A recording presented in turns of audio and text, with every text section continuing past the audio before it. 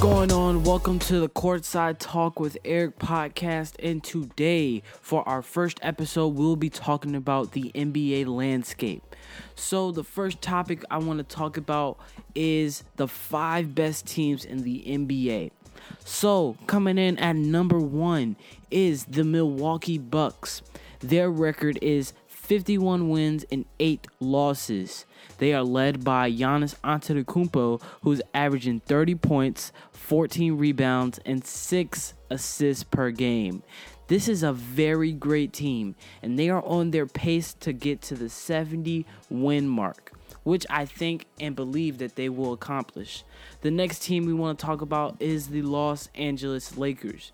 They are led by LeBron James and Anthony Davis. Their record is 45 wins and 12 losses. LeBron is averaging 30 points, 8 rebounds, and 10 assists per game. This is a very great team in the West. Even though the West is very stacked right now, I feel like this team will be able to make it to the conference finals and do something big in the playoffs. Next team we want to talk about coming in at number 3 is the Toronto Raptors.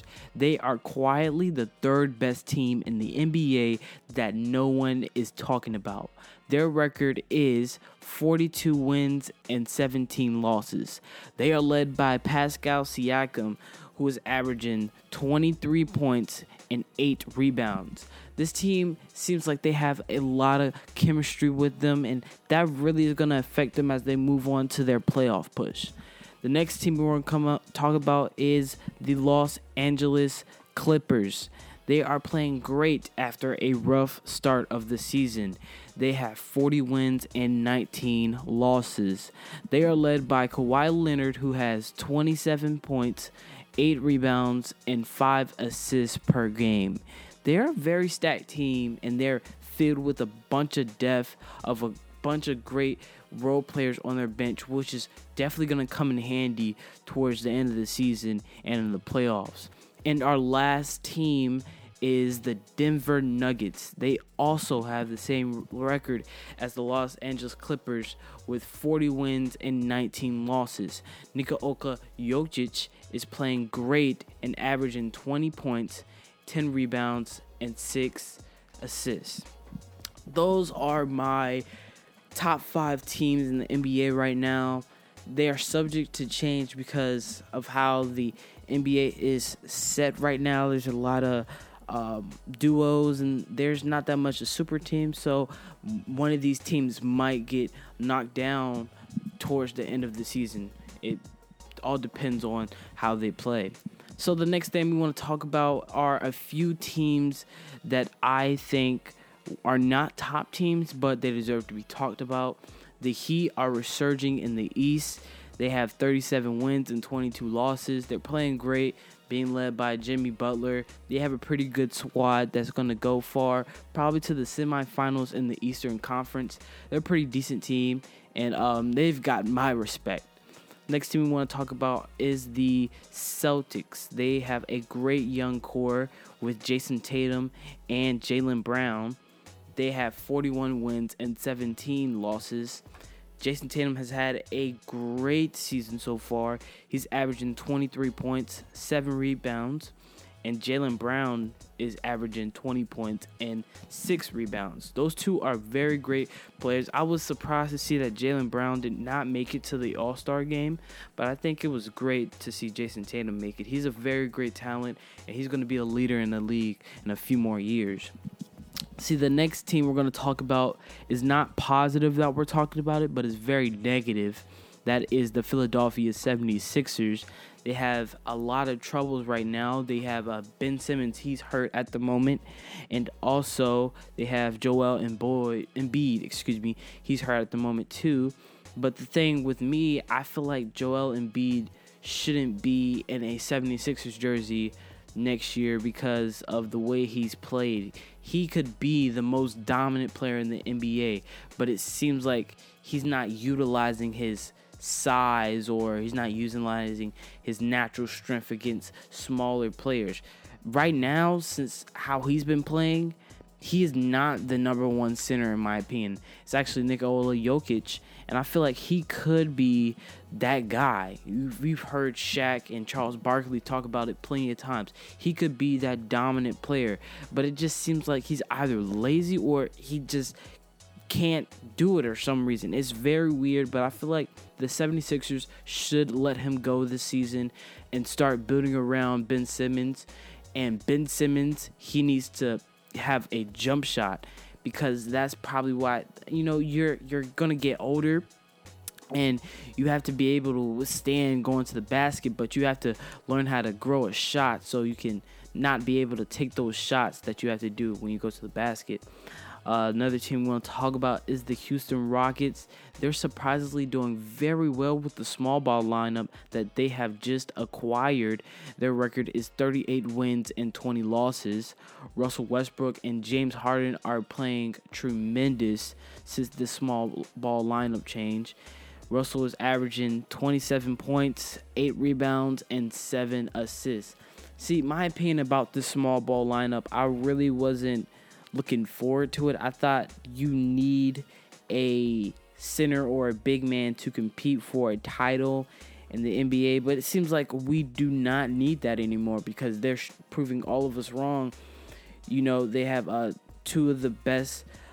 They have one of the best backcourts in NBA right now, in James Harden and Russell Westbrook. So, they proved me wrong. They're making sure and they're letting people know that you can do it without a big man, which is very, very surprising to me. Next topic we want to get into is about the NBA awards that will occur at the end of the season.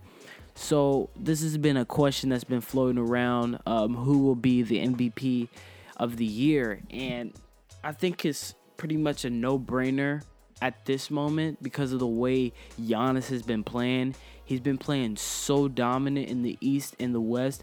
He's just been the best player on this season. He's been the best player this season. So, in my opinion, he would be the number one person to be the MVP in my MVP race.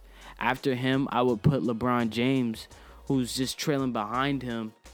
LeBron James has had a great season, leading the league in assists as a small forward. He's just been playing great. And after LeBron James, I will put Kawhi Leonard. He's had a good season, but the slow start was kind of surprising for me, but just to see how they're going to persevere in the playoffs and how much depth they're going to use in the playoffs. Another big question rolling around is the Rookie of the Year conversation and who will get it. The big thing is Ja Morant. He's averaging 18 points and 7 assists. He's having a pretty great season for a rookie. He's led his team to a 8th seed in the West, which is very hard. And he's just had a great season. But now, since Zion Williamson has came back from his injury, he is now averaging 23 points and 7 rebounds. So he's having a great season as well. But the reason why I would pick Ja Morant as my Rookie of the Year is because of the body of work that Ja Morant has done.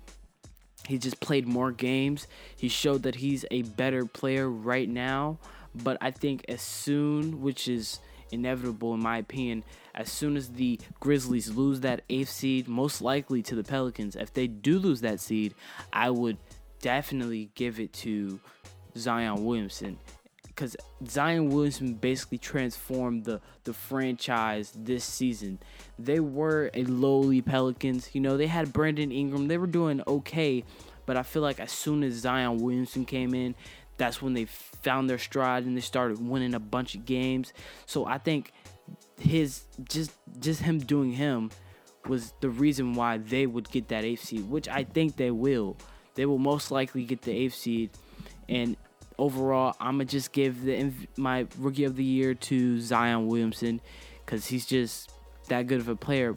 And I heard this on NBA TNT the other day.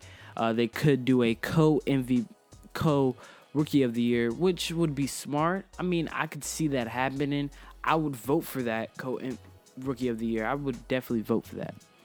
So, next thing we want to talk about is Anthony Davis, most likely going to be the defensive player of the year. He's averaging 3 blocks and 2 steals per game. He's just having a great season. He's coming back off that injury. He's with a new team now. So it's just great to see that he's playing like this. And it's just great to see a player come back from an injury that bad. So next we want to go to the coach of the year, and that is Mike Budenholzer, the coach of the Milwaukee Bucks. They are the best team in the NBA right now, and I think it's great that Mike Budenholzer would be the coach of the year. So next season, we are awaiting the return of the Golden State Warriors with Stephen Curry and Klay Thompson. Both of those players will probably come back 100% next year for the Golden State Warriors. That's going to be great to look at, the dynasty that they have. They've had a not that good of a year this year, so it's going to be very interesting to see how Stephen Curry and Klay play next year. Another duo that's going to be nice to look at is the Kyrie Irving and the Kevin Durant duo. Kevin Durant coming off of that injury in the finals. It's interesting to see if he's going to play like the Kevin Durant that we know, or if he'll be a lesser Kevin Durant. And it's just great to see how much competition is going on in this season, but even more will go on next season because of the amount of teams that are going to be arising again, like the Nets and the Golden State Warriors. So thanks, guys, for listening to this podcast. Follow us on Facebook, Instagram, and Twitter, all at the Court with Eric. Continue to like the post and view the blog. Thank you for listening to this podcast, our first podcast. We'll be posting up here sometimes, probably once a week. Thank you for listening, and have a great day.